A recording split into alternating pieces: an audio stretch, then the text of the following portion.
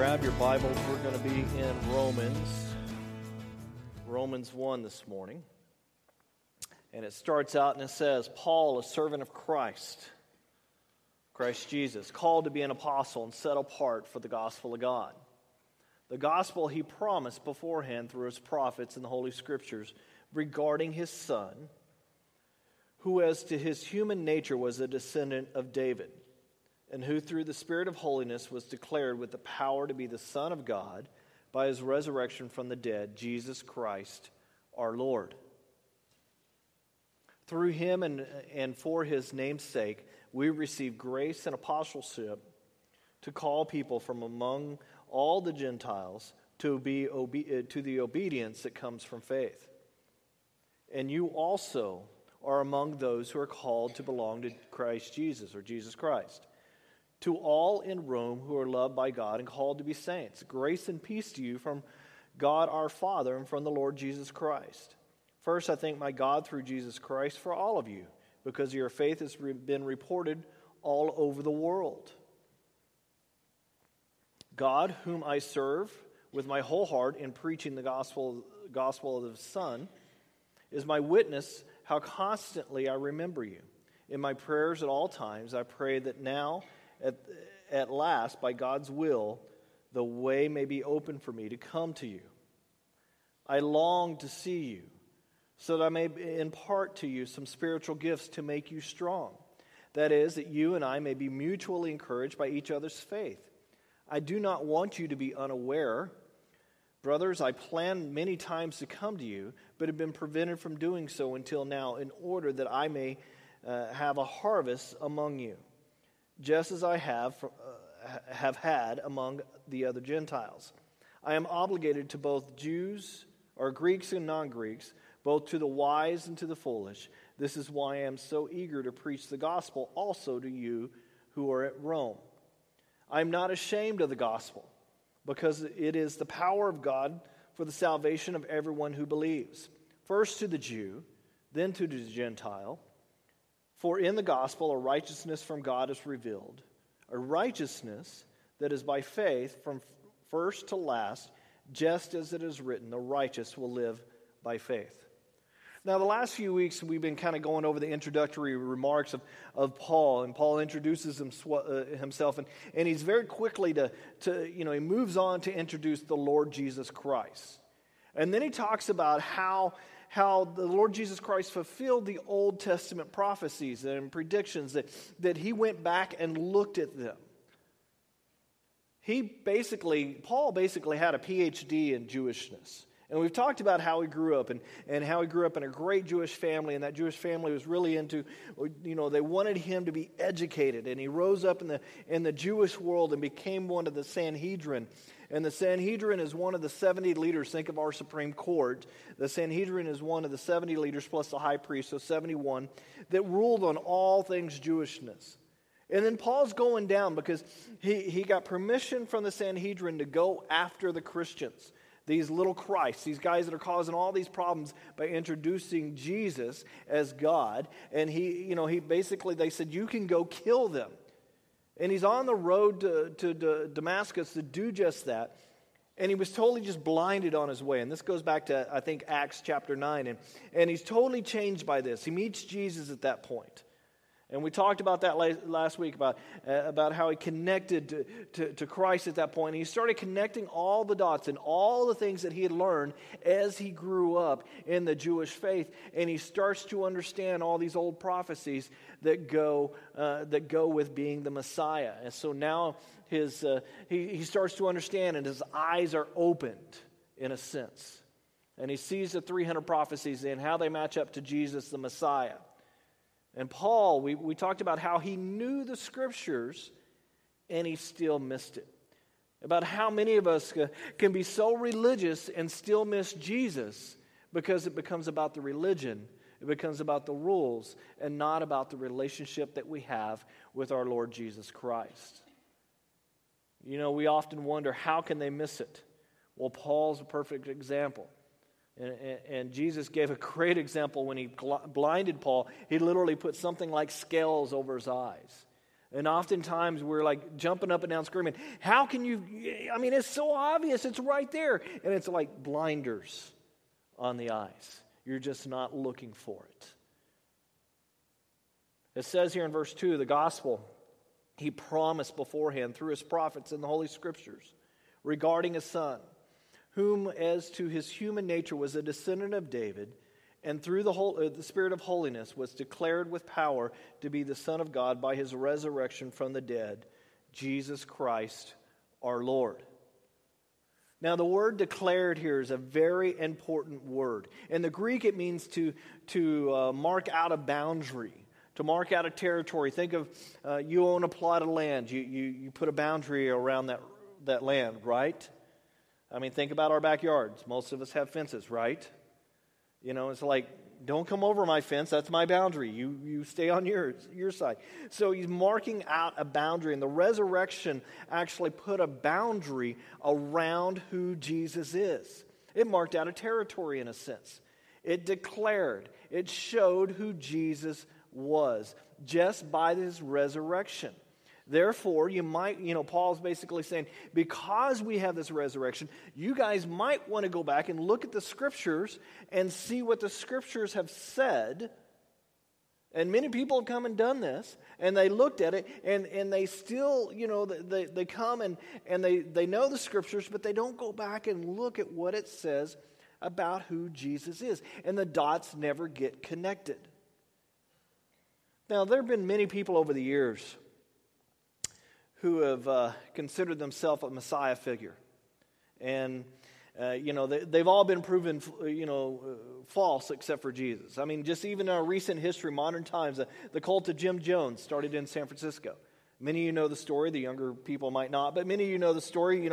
He was a great, in the beginning, was a really good preacher, and he was a really good orator, and he could bring people into the storytelling and on all that, and his church started to grow, but he started getting more weird and more, weirder and weirder and weirder, and this big congregation just followed him blindly. And many of them moved to Guyana with him and stuff. And then, our government's going, weird things are happening down there. So they sent somebody to investigate. They actually ended up killing a congressman, I think it was, and all that. And the whole congregation committed suicide by drinking Kool-Aid laced with cyanide. So that's where we get the term drinking the Kool-Aid. You hear that drink, you just following blindly along, That's where the term comes from.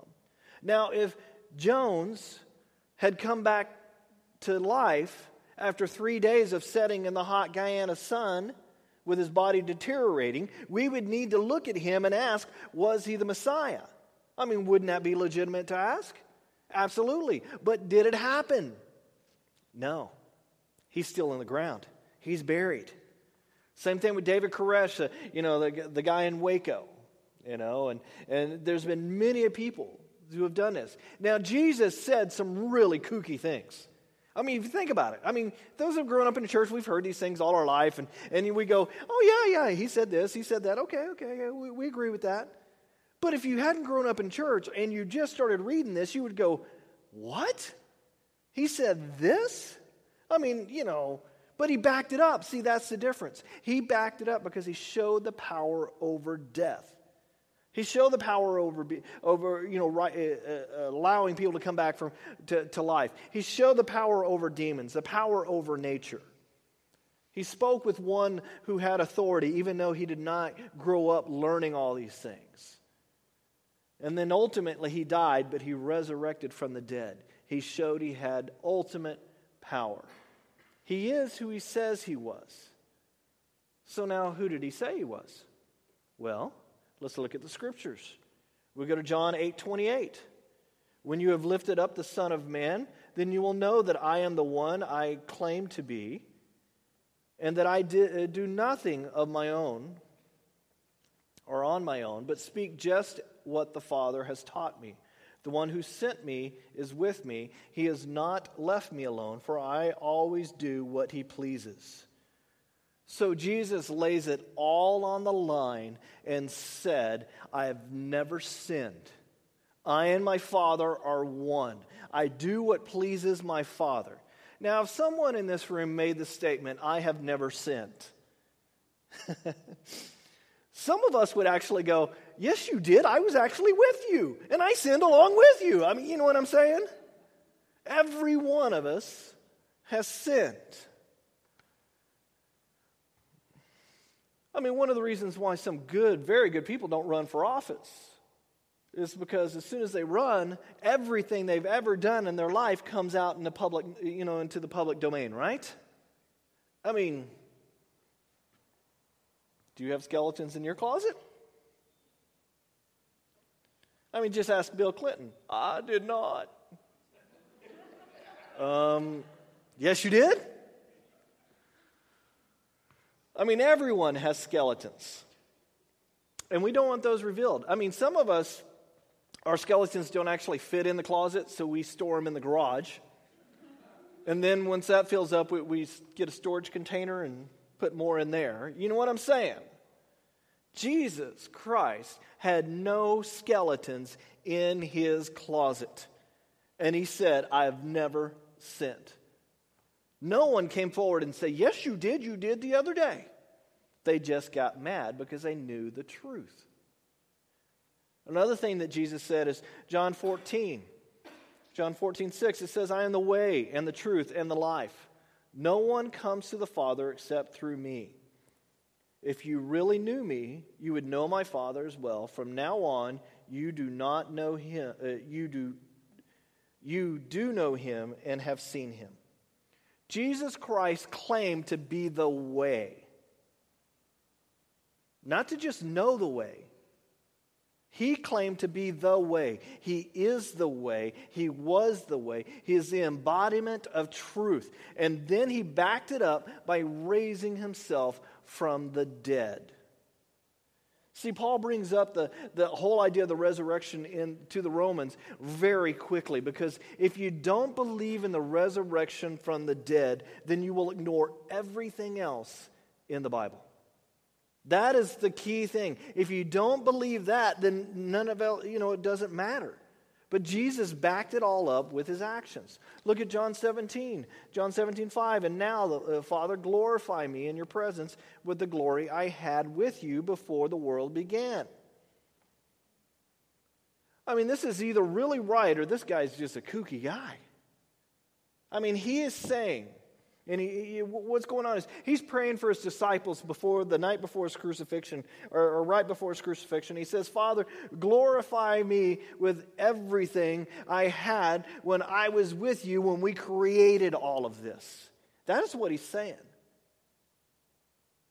Jesus was not just a nice guy. He is claiming to be around before the world even existed. He's saying, I pre-existed you. Luke 5, he goes on another statement. When Jesus saw their faith, he said, friends, your sins are forgiven. Now, who can forgive sins? Only God can. Only God can forgive sins. Therefore, Jesus is saying, I am God. This is why the Pharisees got so mad. They wanted him to be a good prophet. They wanted him to be a good priest. They wanted him to be all these good things. But they did not want him saying, I am God. And that's exactly what he did. They didn't get mad because he was healing people. As long as he didn't do it on the Sabbath, okay? Because, we have rules. But when he said, your sins are forgiven, this really ticked them off. You can't say that. Only God can forgive sins. And Jesus goes, yeah, you're right. Only God can. Luke 23:3 says, when Pilate was talking to him, Pilate asked Jesus, "Are you the king of the Jews?" And of course, his reply was, "Oh no, that's just a rumor, right? Oh no. I don't know how that started. You are the king of the Jews, Pilate. So not me." No, he said, "Yes, it is. It is as you say." John 18, he says, "My kingdom is not of this world. If it were, my servants would fight to prevent my arrest by the Jews. But now my kingdom is from another place." "You are a king then?" asked Pilate. Jesus answered, "You are right in saying I am a king." John 10, "I give them eternal life. I mean, talking about delusions of grandeur here. Talk about having a Messiah complex. You know what I'm saying? You've all heard that term, right? Messiah complex. Well, not the problem, but the great thing is he actually is a Messiah, so he can have a Messiah complex. I give them eternal life, and they shall never perish. No one can snatch them out of my hand. My Father who has given them to me is greater than all. No one can snatch them out of my Father's hand. I and the Father am one. Jesus claimed to be able to give eternal life, on people who believed in his name. Now, if we've grown up in church again, you take this for granted. This is a radical claim. Join the club, believe in my name, and you have eternal life. Wow. John 11:25, I am the resurrection and the life. He who believes in me will live, even though he dies. And whoever lives and believes in me will never die. Do you believe this? That is a great question. Do you believe this? There's some great religions out there that have a lot of good people in them. I mean, there's the Dalai Lama out there. There's Buddha. I mean, he teaches self-control. Have you ever seen pictures of or statues of Buddha? Teaches self-control. Allah is out there. But Jesus didn't say these are all different ways to God. He didn't say that. He said, I am the resurrection. I am the life. This is very narrow. This is very narrow-minded. And because I believe in this, does this make me narrow-minded? Absolutely. I'm sorry. That's what I believe. It saddens me that Muhammad Ali passed away over the past couple weeks here, or I guess a week and a half ago. He is a good man who is not in heaven. Not sure if you knew this, he had a great relationship with Billy Crystal, who happens to be a Jew. Okay? Called him his little brother. And being a Jew, I mean, so you see, not all Islamic people are terrorists, right? But do we have to worry about the ones that are? Yeah, we do. Okay, but not all of them are. But just because he treated Billy Crystal as a friend, it doesn't mean he went to heaven. The really sad thing is he told Billy Crystal once when they were at a friend's funeral, he leaned over to him and he says, I hope I've done enough good deeds to be able to make it to heaven. Wow. He was in a work-based religion.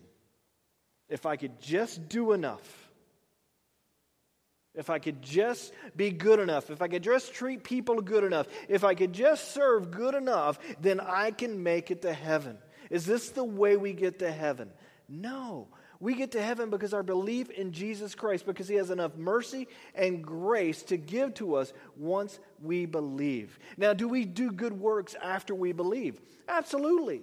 We do that because our Father, because we want to please our Father. We don't do that because, that gets us to heaven. No, our belief in Jesus Christ, that he rose from the dead, he died for my sins, that is what gets us to heaven. I am the resurrection and the life. He who believes in me will live, even though he dies. And whoever lives and believes in me will never die. Do you believe this? And he conquered death to prove it. Luke 18:31. Jesus took the 12 aside and told them, we're going up to Jerusalem, and everything that is written by the prophets about the Son of Man will be fulfilled. He will be handed over to the Gentiles. They will mock him, they will insult him, they will spit on him, flog him, and kill him. And on the third day he will rise again. He predicted his own death and resurrection. I mean, couldn't you imagine the disciples afterward going, after all this, after it actually happened, going, he said all this would happen. Think about it. Can you predict your own death? I mean, other than suicide, and we're not going to go there, okay? Can you predict your own death? That you would get in a car accident, or you would have a heart attack, or you would live to a ripe old age and possibly die of natural causes in your sleep, because that's what we all hope for, right? I mean, that would be really weird if people came along and said, you know what, they said this was going to happen. They said this, 3 months ago. They said this 3 years ago. They said this, and we would all be amazed. But on the third day, would you come back to the tomb? Come back from the tomb? Rise from the dead? No. Only Jesus Christ did that. Matthew 24, if we want to get ahead of ourselves, it says, For as lightning that comes from the east is visible even in the west, so it will be the coming of the Son of Man. Immediately after the distress of those days, the sun will be darkened, the moon will not give its light, the stars will fall from the sky, and the heavenly bodies will be shaken. At that time, the sign of the Son of Man will appear in the sky, and all the nations on the earth will mourn. They will see the Son of Man coming on the clouds of the sky with power and great glory. I mean, back then, if you said this, they would look at you like you're crazy. You mean everybody's going to see it? I mean, today we have satellite TV. Everybody's going to see whatever happens, right? Paul is going out there and he's giving the good news. Paul says, I have the cure for the world, and the world needs to hear it, and they want to hear it. And this is why Paul is preaching this way. This is why Paul's writing these letters. The Jewish Messiah has the salvation for the whole world. And Paul goes, in Romans 1:5, Paul says, through him, for his name's sake, we receive grace and apostleship to call people from among the Gentiles to the obedience that comes from faith. And you also are among those who are called to belong to Jesus Christ. Paul says, I have been appointed as an apostle with grace. And for me to actually become an apostle, it took a lot of grace. Think about this. If you were saved, how much grace did it take to save you? How much grace did it take for someone to want to marry you? I mean, love is forgetting about the things that bug you, right? I mean, my wife has so much grace for the idiotic things that I do, you know what I'm saying? And of course, I have all this grace for the one bad habit she has, because she only has one, right? How much grace does it take for someone to want to stay married to you? How much grace does it take for someone to want to stay in the next cubicle at work, next to you, or want to work with you? Thank God for grace, right? I mean, divorce, happens a lot because of lack of grace for each other. And I'm not talking about the huge mess in a marriage or something like that. A lot of times that starts to happen because there's no grace at the beginning. And over time it just builds up with no grace, and it finally results in a huge deal. It takes a lot of grace to be loved. It takes a lot of grace to love people. I mean, if you think about how much grace God has given me to love me, and then I remember to give that grace out to others when they rub me the wrong way. You know what's amazing about grace? Grace, for some reason, leaks out. You know what I'm saying? You get all this grace from God, and it needs to be refilled. I mean, somebody rubs you the wrong way, and I have to reach down and grab for some grace and want to give them some, yet sometimes when I reach for the grace, it's not there. And I think, well, it was full the other day. I mean, I listened to 4 Christian songs. 4 in a row, and it was full of grace. So I go to God and I say, I need more grace. And here comes the dump truck back to my house. Beep, beep, beep. And it just dumps all the grace. And I'm like, great. I'm glad I have enough grace. I mean, now I can start giving out grace. And God goes, no, Alan, that's just for you. That's the grace for me to love you. Then another dump truck's coming so you can love other people. To all who are in Rome, or to all in Rome who are loved by God and called to be saints. Another translation here says the beloved of God, where it says loved. The beloved of God. This is Augie agapetos, or agapetos. It means those that are very dearly loved, the beloved ones. This is grandma calling her kids, oh, I just love my kids. My grandkids, they just do no wrong. Agapetos. This is what Paul's saying about the Roman Christians. I just love you, and I want to keep you, and I want to call you my own. What was that old, anybody know what I'm talking about? George, I just love you, I want to keep you, I want to call you my own. Okay, no one? Cartoon? Some reaction a little bit here, guys. To all who are in Rome, whom are loved by God and called to be saints. And I love this, which is hagios, holy ones, saints, pure people, dedicated people.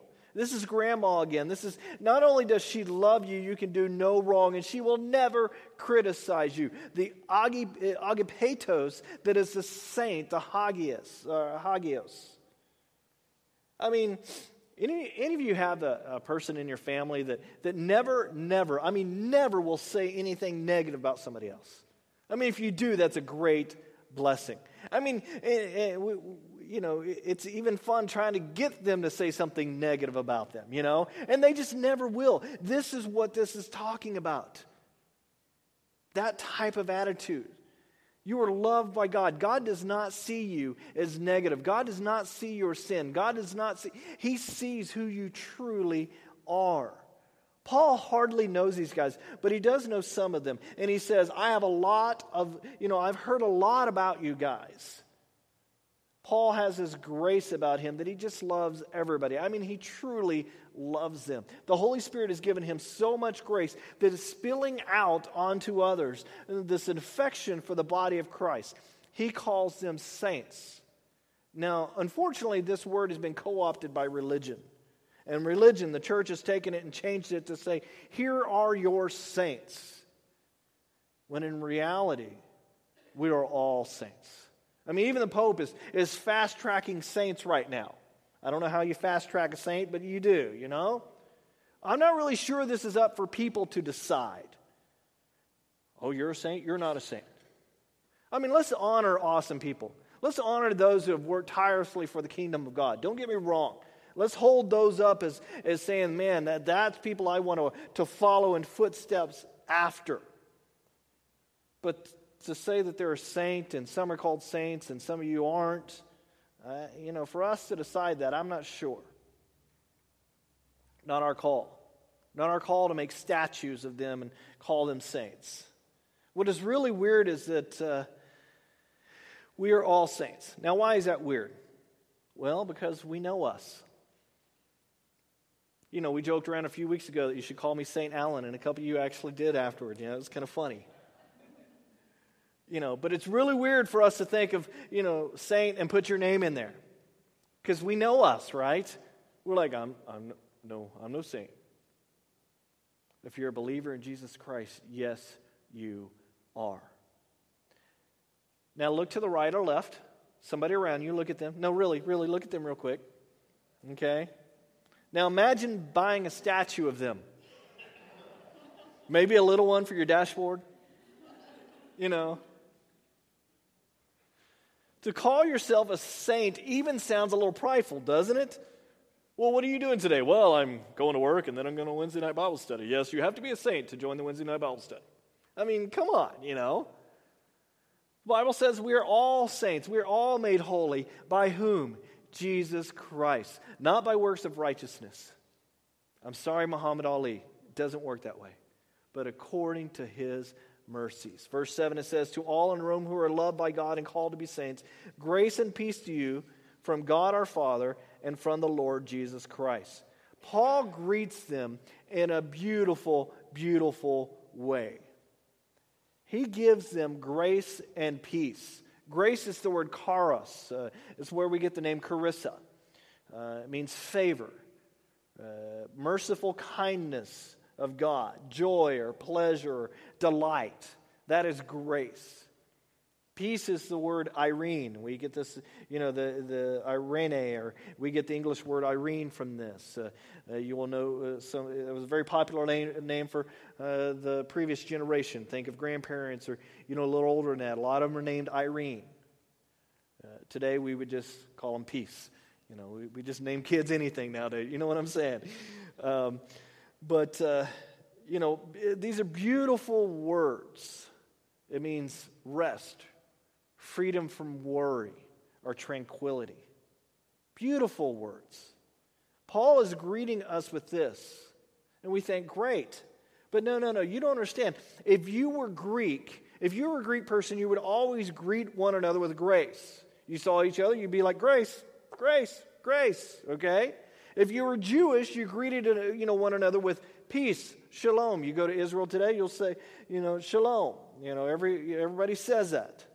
And what he's trying to do is he's trying to bring these two worlds together.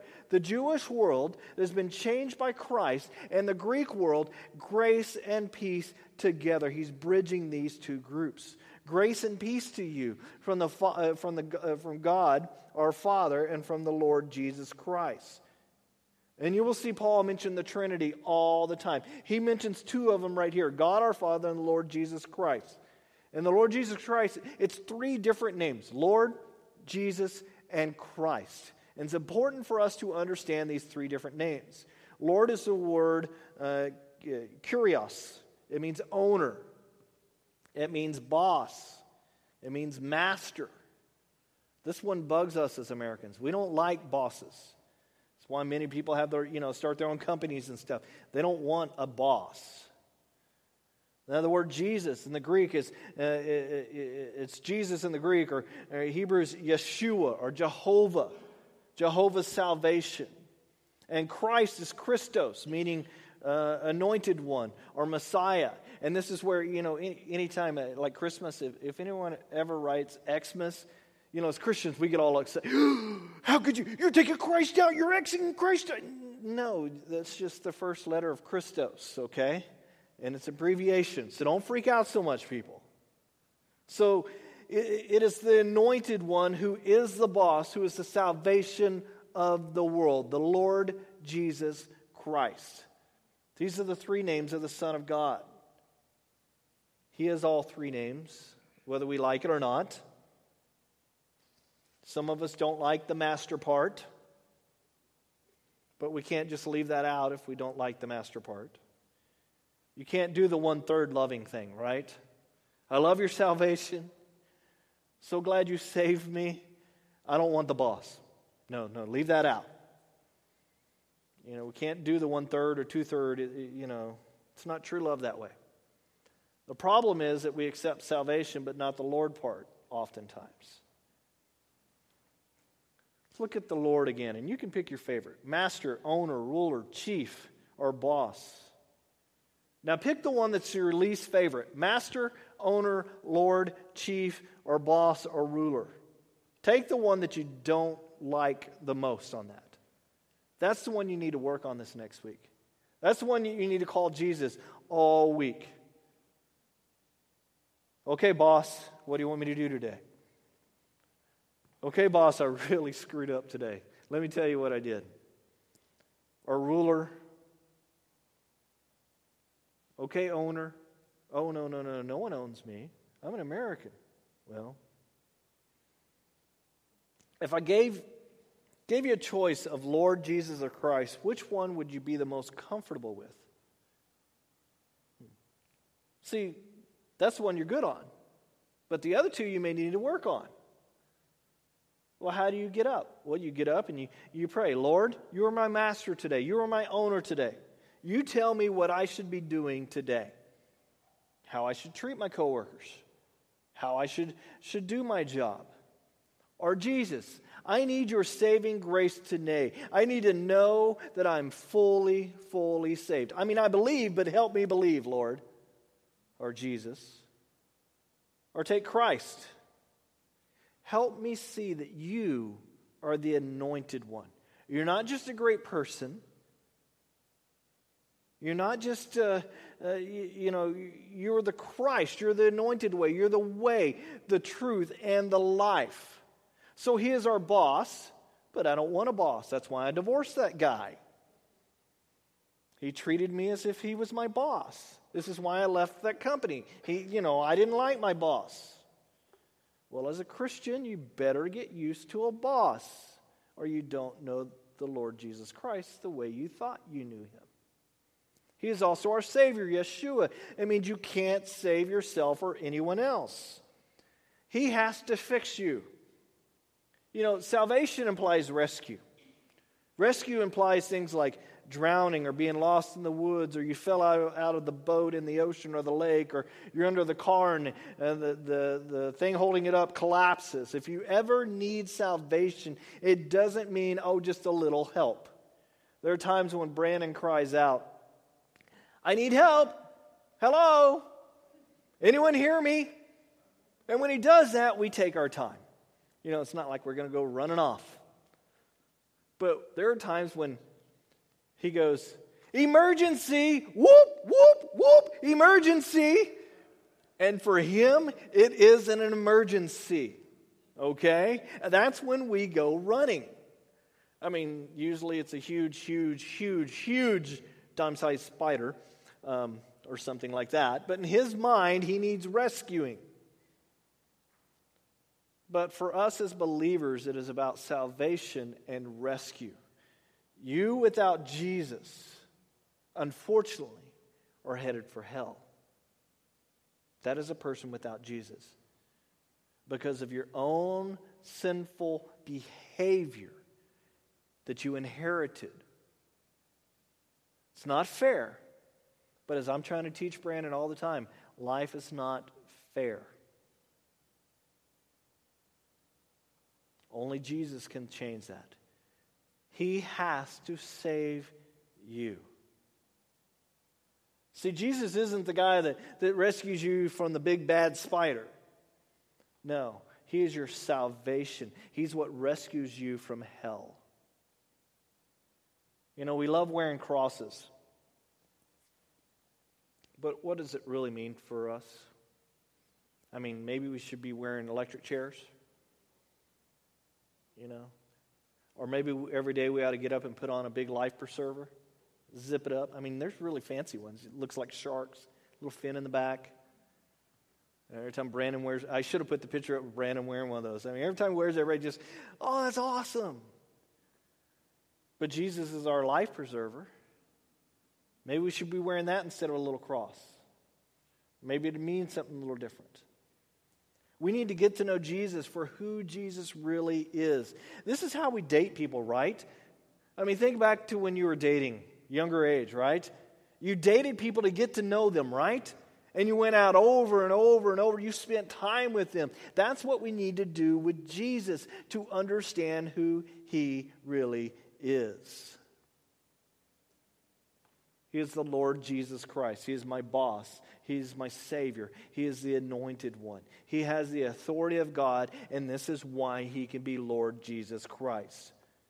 Somehow, some way, many of us have left this at the door of our hearts. And we like religion that serves us. How can religion serve me? Not one where we actually serve our Lord. I want a God who serves me. I want a God who gives me things. I want a God I can just go and pray, and it should happen because I prayed, because the Holy Scripture said, if I pray for it, it'll happen. And that's such a twisting of the Scriptures. We serve a God who saves us. That's who we serve. To be a follower of the Lord Jesus Christ is to give up everything in our life. To trust him. He is the only one that can be trusted. He's the only one that can be trusted with me, with my family, with my kids. And we start to learn his voice. We start to learn his ways. We start to learn his desires for our life. And we begin to enjoy that. And that is where real joy comes in our life. Instead of wearing ourselves out trying to be happy. Paul says in verse 8, he basically says, you guys are really cool you're really famous for being cool Christians. First, I thank my God through Jesus Christ for you because your faith is being reported all over the world. Paul hits them with the Lord Jesus Christ thing. But Paul also wants them to know that they are famous for being Christians. Because the world is out there talking about them, talking about their faith. What a really cool thing, that is. Because we like to talk about people, don't we? I mean, come on. I bet you've talked about somebody this morning. We love talking about people. And oftentimes it's in a negative sense, unfortunately. But wouldn't it be really cool if we were out there talking about other people who, because of their faith in the Lord Jesus Christ? Wouldn't it be really cool if people were out there talking about us in this world? You know how cool Alan is? Or you know how cool Joshua is? You know how cool Ken is? You know how cool... just pop your name right in there. Wouldn't it be cool if the world was out there talking about you because of your faith and the things that you did because of your faith? And that they would recognize that it comes from Jesus Christ and not just you. Or maybe it starts out as they're talking about you because, wow, I can't believe they did this. It's such a cool thing. And then one day they start to understand that the reason why you did that was because your belief in the Lord Jesus Christ. That's what Paul is saying to the Romans there. The world is out there talking about you because your faith is being reported all over the world.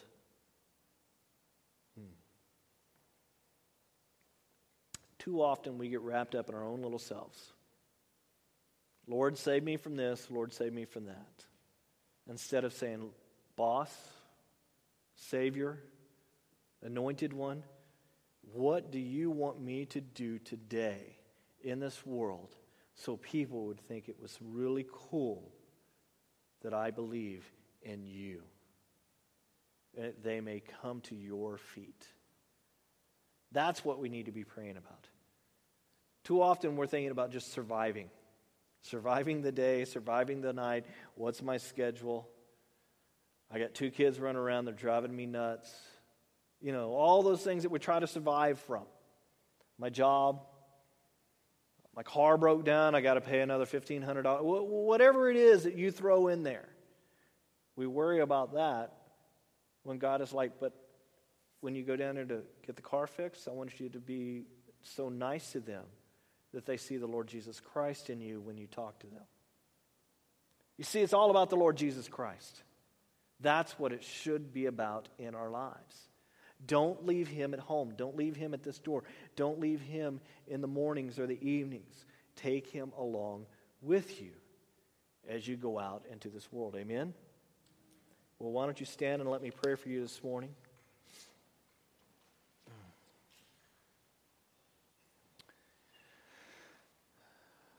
Lord, we come before you as sinners, as people who want.